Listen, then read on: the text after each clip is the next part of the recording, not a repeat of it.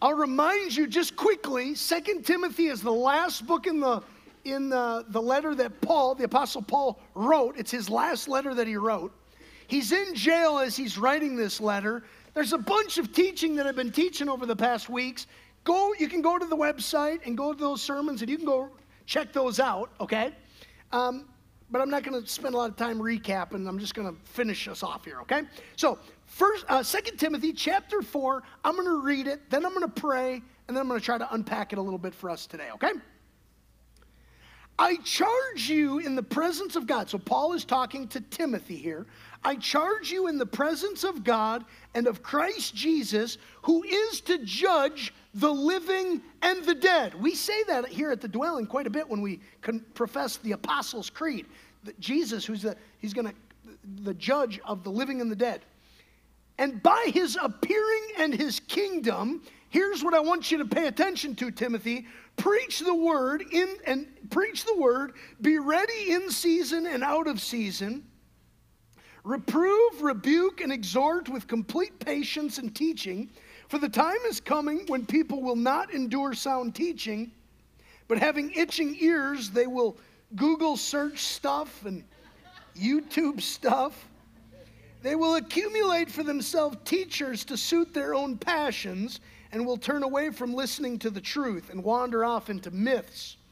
As for you, always be sober-minded, endure suffering, do the work of an evangelist, fulfill your ministry.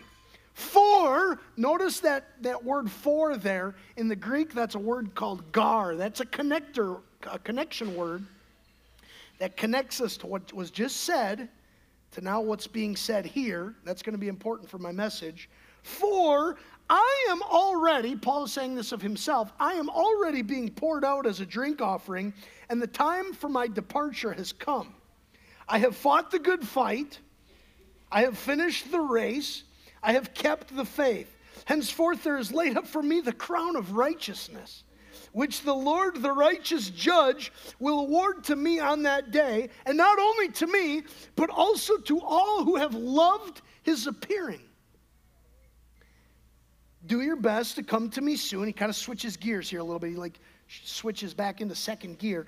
Do your best to come to me soon, for Demas, in love with this present world, has deserted me and gone to Thessalonica. Crescens, who's gone to Galatia. Titus to Dalmatia.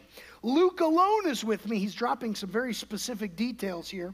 Luke alone is with me. Get Mark and bring him with you. That's interesting because him and Mark had a disagreement earlier on in the book of Acts. I find that fascinating. You know, when the end of life is drawing near, some of the things that really mattered to you early on don't matter so much anymore. That's interesting to me. Bring Mark, though, for he's very useful to me for ministry. Tychicus I've sent to Ephesus, and when you come, bring the cloak that I left with Carpus at Troas. Also the books, and above all, bring the parchments. Alexander the coppersmith did me great harm. The Lord will repay him according to his deeds.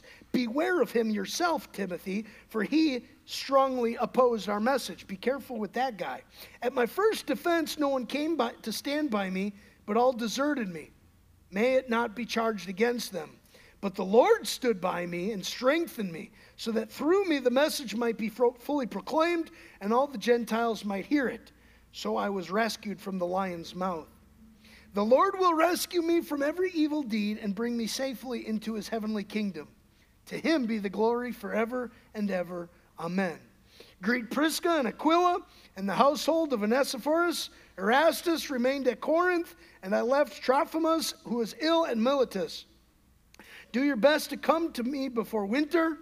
Eubulus sends greetings to you, as do Pudens and Linus and Claudia and all the brothers. The Lord, now watch this, the Lord be with your spirit. That your there is singular in the Greek. The Lord be with your spirit, but then he says grace be with y'all. That you is plural. With y'all. Let's pray. Lord, thank you for your word. I'm excited to preach it and share what's on my heart this morning with your people. And I pray that this word would now come and feed us. Speak to us the things you want to speak to us, Lord.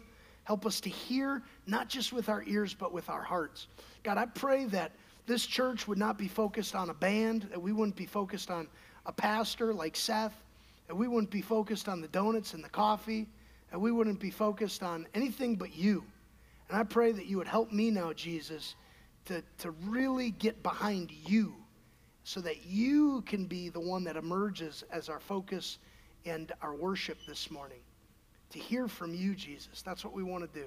Help me with that, God. Help me to just get you to your people. In Jesus' name we pray. Amen.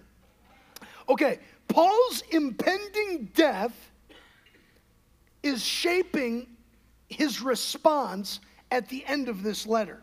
He knows that he is about to die. Now, not necessarily immediately. He's asking Timothy to come and visit him, and that's going to be a bit of a journey. So he doesn't think like tomorrow he's going to necessarily die, although that could happen. But he recognizes that he's going to be dying soon, and he's sensing that.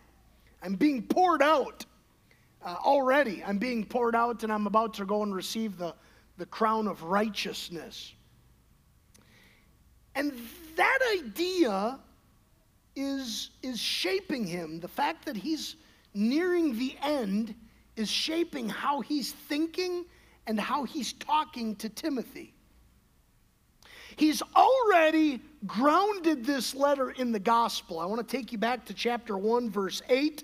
Therefore, do not be ashamed of the testimony about our Lord, nor of me, his prisoner, but share in suffering for the gospel by the power of God, who God has saved us and called us to a holy calling, not because of our works, but because of his own purpose and grace, which he gave us in Christ Jesus before the ages began.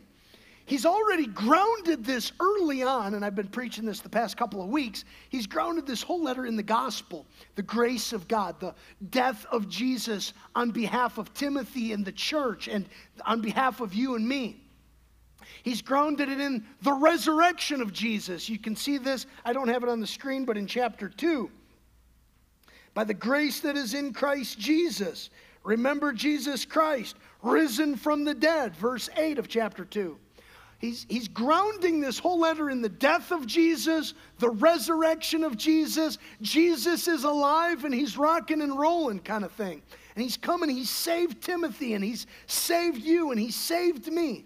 This is what he grounds it in. But now as he's nearing the end of this letter, he begins to point and kind of focus attention forward on the return of Christ. And he draws our attention now and draws Timothy's attention to the return of Christ. Henceforth there is laid up for me the crown of righteousness, which the Lord, the righteous judge, will award to me on that day, and not only to me, but also to all who have loved his appearing. Jesus is coming back. Jesus is going to return. And he says soon. Now, soon seems a little odd as you reflect on the past 2,000 years. And yet we know that to Jesus, that is soon. And so we can expect Jesus to return now any day.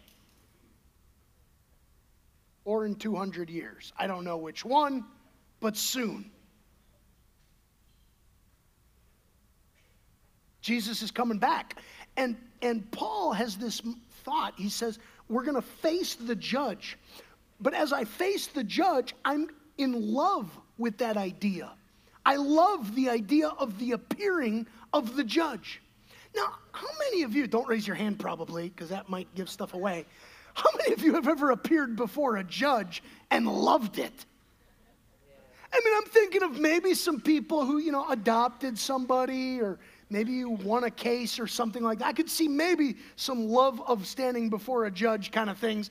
But probably most of our standing before judge experiences are less than exciting moments, right? You go before a judge, even in your mind, you initially just think of all the stuff you must have done to get before the judge. And now Paul draws our attention to Jesus coming back to judge the living and the dead, and I love that idea. I love his appearing. How can you love the idea of going before the judge?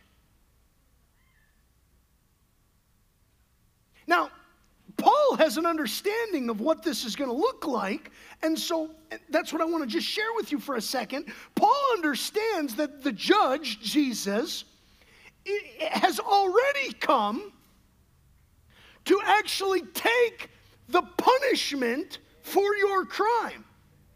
So, you're broken, you're sinful, you do things that are contrary to the Word of God, you do things that are against what God would have for you, and yet it was Jesus who came, and he took that punishment that you were deserving of. He took your sentence.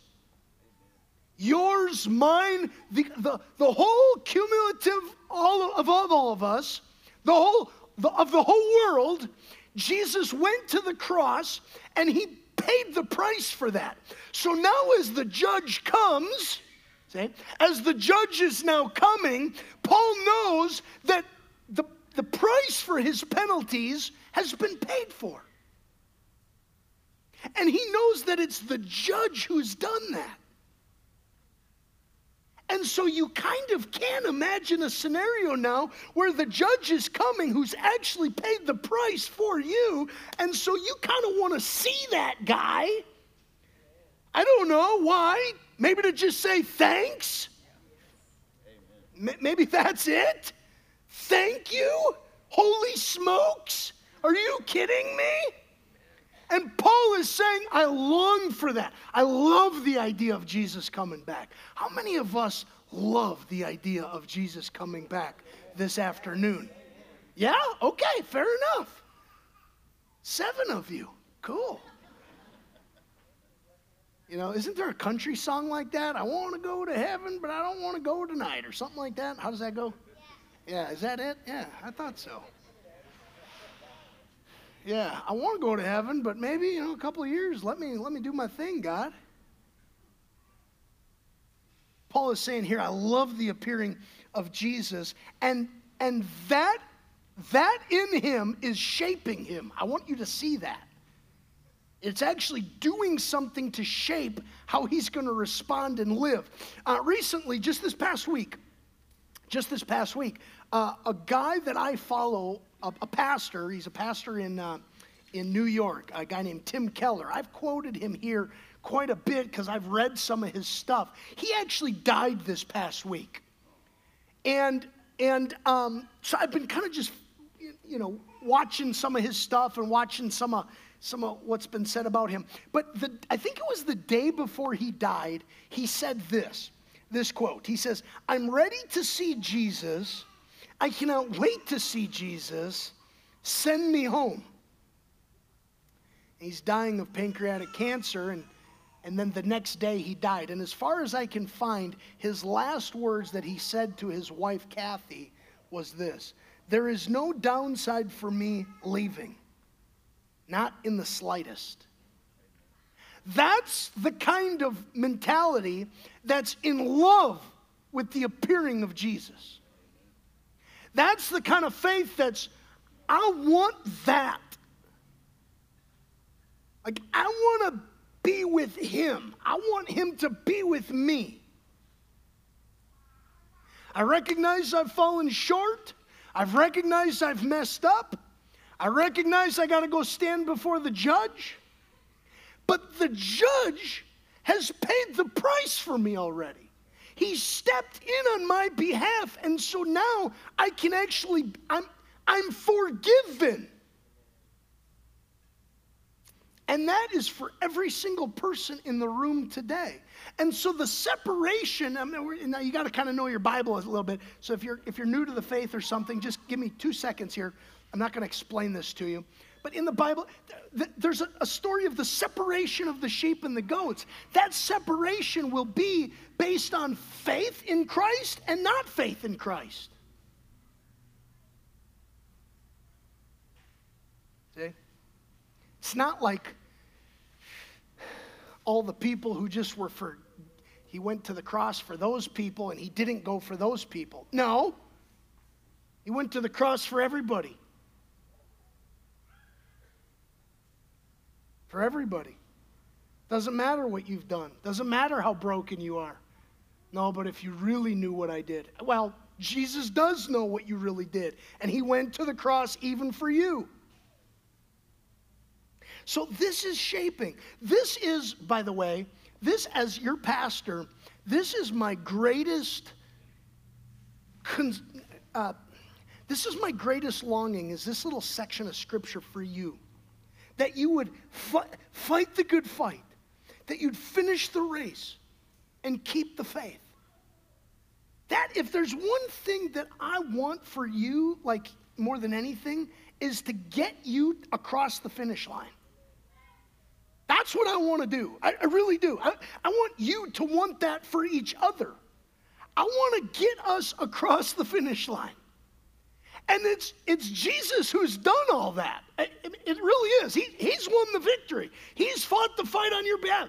But as we go through life, I want to just continue to walk this out where we're helping each other get to the spot where Paul is saying, I long for the appearing of the judge. I fought the good fight. I finished the race. And I've kept the faith. That's what I want for you more than anything else. Listen, the return of Jesus, this is my first kind of second-ish point. I don't know how many points I have today. But the return of Jesus shapes our response to Jesus. Knowing that Jesus is going to return, knowing that you'll stand before the judge, that begins to shape our response to Jesus. And how that we start to see this from the text is we see Timothy's response, or how he's supposed to respond. We see Paul respond, and then my last thing here is going to be how we respond. Look at Timothy. Paul comes to Timothy, and he's basically handing off the baton here. Isn't he? Amen. He's saying, I'm going to start handing this baby off to you now, Timothy, and others, and you guys are going to continue to now put into practice and do the things you saw me do. We saw that in chapter 1 and chapter 2. You're going to start doing the stuff that you saw me do. You're going to teach the stuff that I'm teaching. We're going to continue to do this until Jesus returns. He hands the baton off to him, and then he begins to give him specific direction on how running hard is going to look. Look at these 9 imperatives that you can find in verse 2 and 5. Here's the 9 imperatives. Preach the word. Be ready in season and out of season. These are all in the Greek imperatives. Be ready in season and out of season. Reprove, rebuke, and exhort with complete patience and teaching. That kind of challenged me a little bit this past week.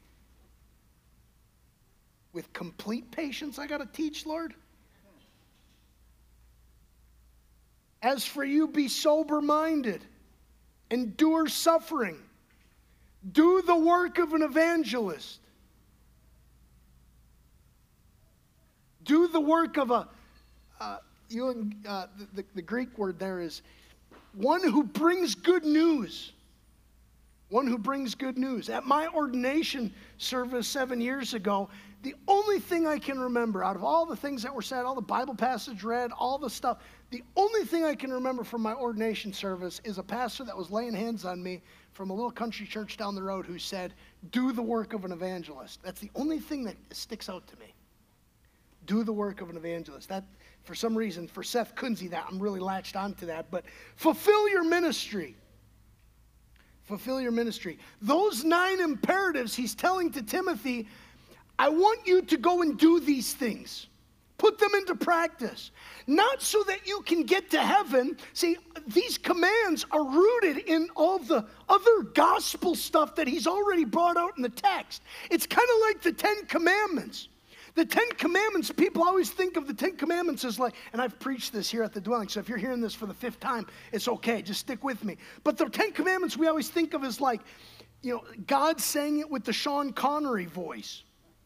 You know, you shall not do that or something. I don't know how he does it. Isn't that how he is? You shall have no other gods before me. But what we forget is that even the 10 Commandments are rooted in the gospel.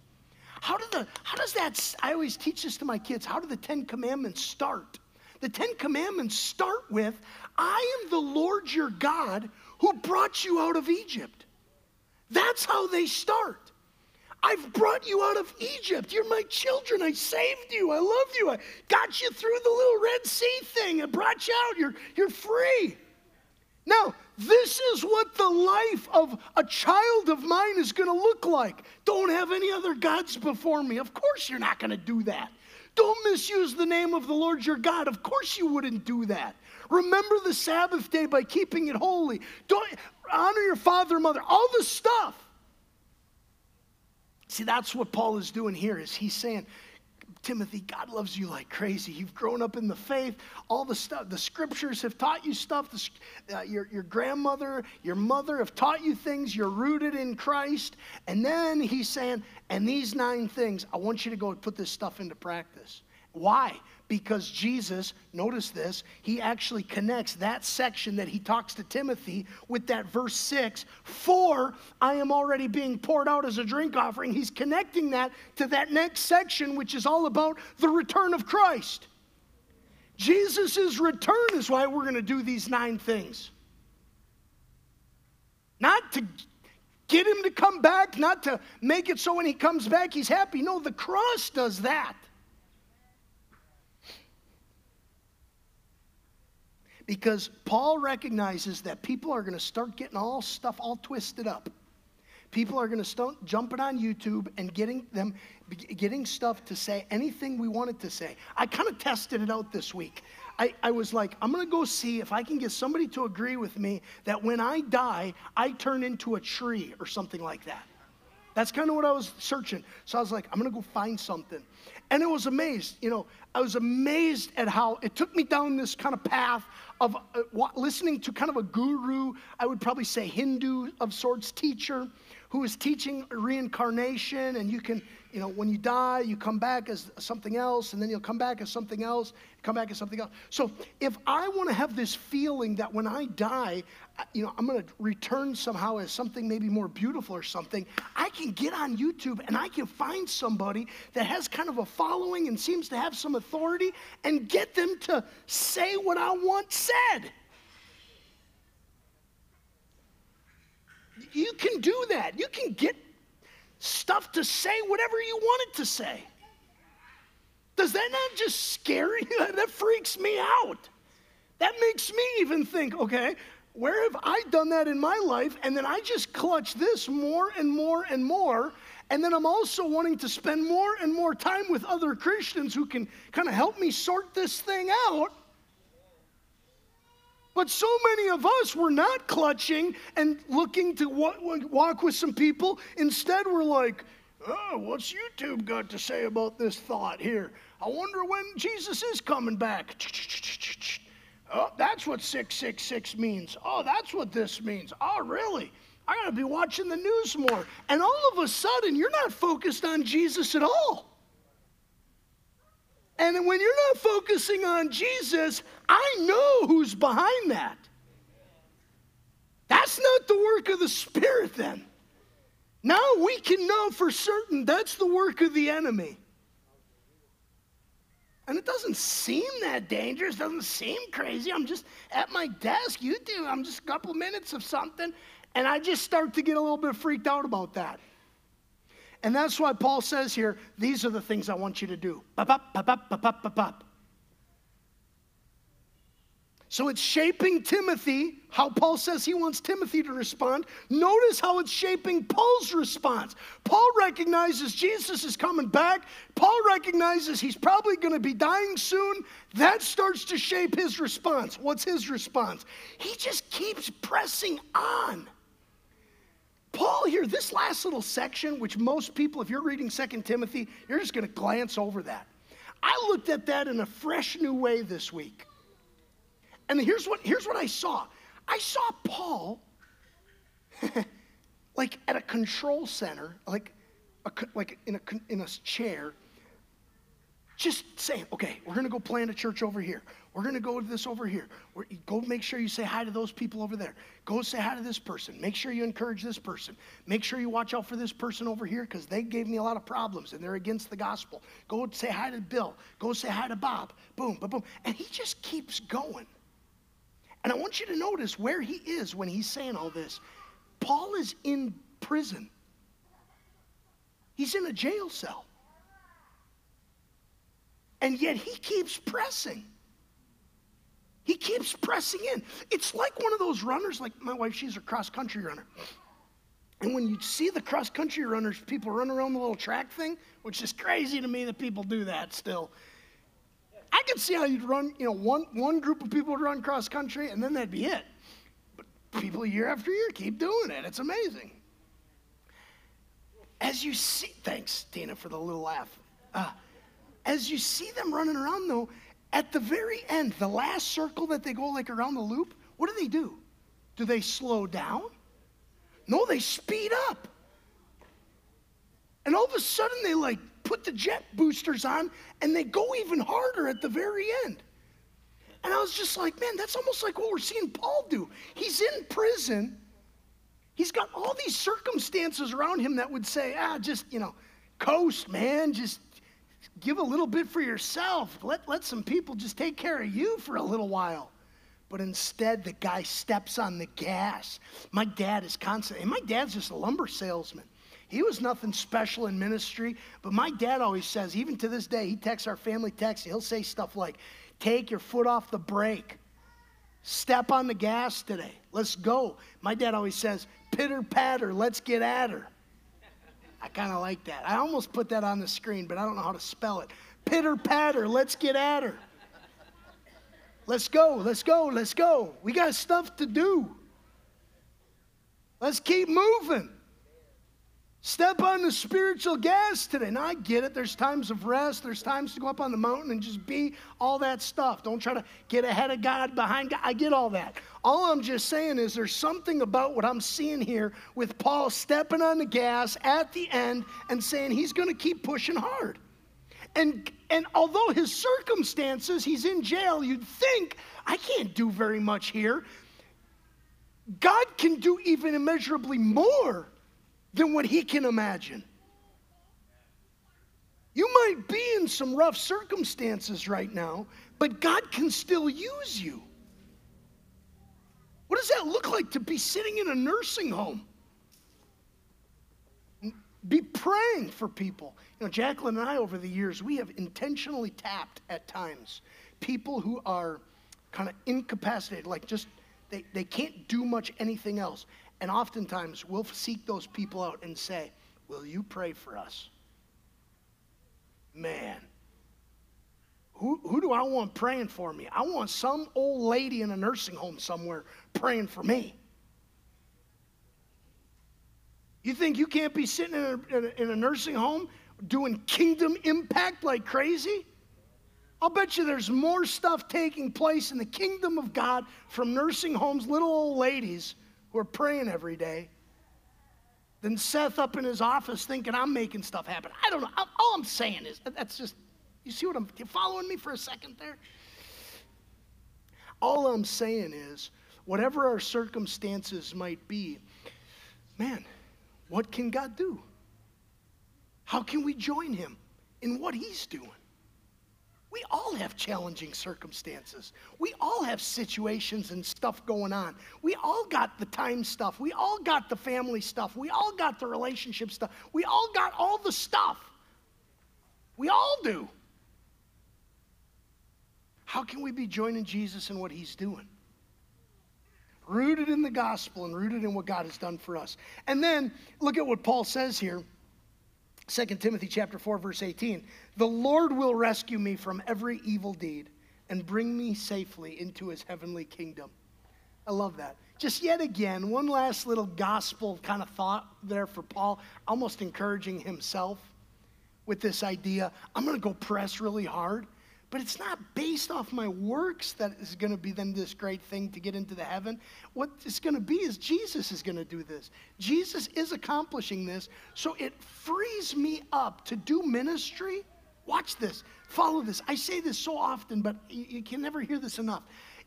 When we understand that we have been saved by grace through faith, it frees me up to now serve and love and care for the people around me and press really hard and run the race really hard and sprint till the end and actually do it loving them and serving them. Because as soon as you're doing it in order to earn points with God, who are you actually serving? Who are you actually loving? Yourself. See, it's only with the gospel, it's only an understanding of what Jesus has done for you that it'll actually empower you to be able to love and care and serve the people around you freely. And that's what we see Paul doing. The last thing here is, how will we respond? I want you to notice there in verse 22, Paul says, the Lord be with your spirit. He's talking to Timothy. But then I love this. Grace be with y'all. This is a letter meant to be read by Timothy. But we get signaled here that this would be a letter that's meant to be read by more and heard by more than just Timothy. And as soon as you finish that y'all, because everything in here is like in the singular. It's all this idea of to Timothy, to Timothy, to Timothy. And then you read that last line and you're like, oh my gosh, I got to go reread that thing because now I want to see how it's talking to me. And so then you go back through 2 Timothy and it's like, oh my gosh, this is all for me too. This is all for you too. Today, how will you respond to the good news of what Jesus has done for you? How will you respond to the fact that Jesus is coming back soon? How will you respond to the good news that the judge has actually sentenced himself to death, sentenced himself to the penalty of your sin, and made it so that you could walk free, to be at peace with God, Paul would say in Romans? How will you respond to that today if you're a Christian and you've been following him for decades? How will you respond today if you're an atheist or you're agnostic or you're a skeptic? How will you respond today if you're in a spot of just, you have no hope in your life? How will you respond if you're afraid of death? How will we respond today if we're sick? How will we respond today if there's a bunch of good stuff going on in my life, but I sense it's taking me off track and from focusing on Jesus? How will we respond? How will we respond? Paul says, I have fought the good fight. I have finished the race. I have kept the faith. That is what I hope I don't have to do all y'all's funerals, but that's what I want to say over each of your funerals. They fought the good fight. They finished the race. They've kept the faith. And then God is going to reward them with the crown of righteousness, his righteousness, that we get, that from him, that we get awarded with on that day. Our God is so gracious. Isn't that just amazing? He awards us? Huh? That doesn't even make sense. But that's how much he loves you. That's what he's done for you. That's what he promises to do for you. Wow. May we respond at least today, at least the bare minimum, may you respond with thanks to Jesus. Let's pray. Lord, we really are thankful for your incredible work and activity in our life. We're eternally thankful. We are eternally thankful, Lord. And we just receive it. We receive it today by faith. We're amazed, Lord, that you would want to do this for us. Lord, I thank you that you're going to return one day.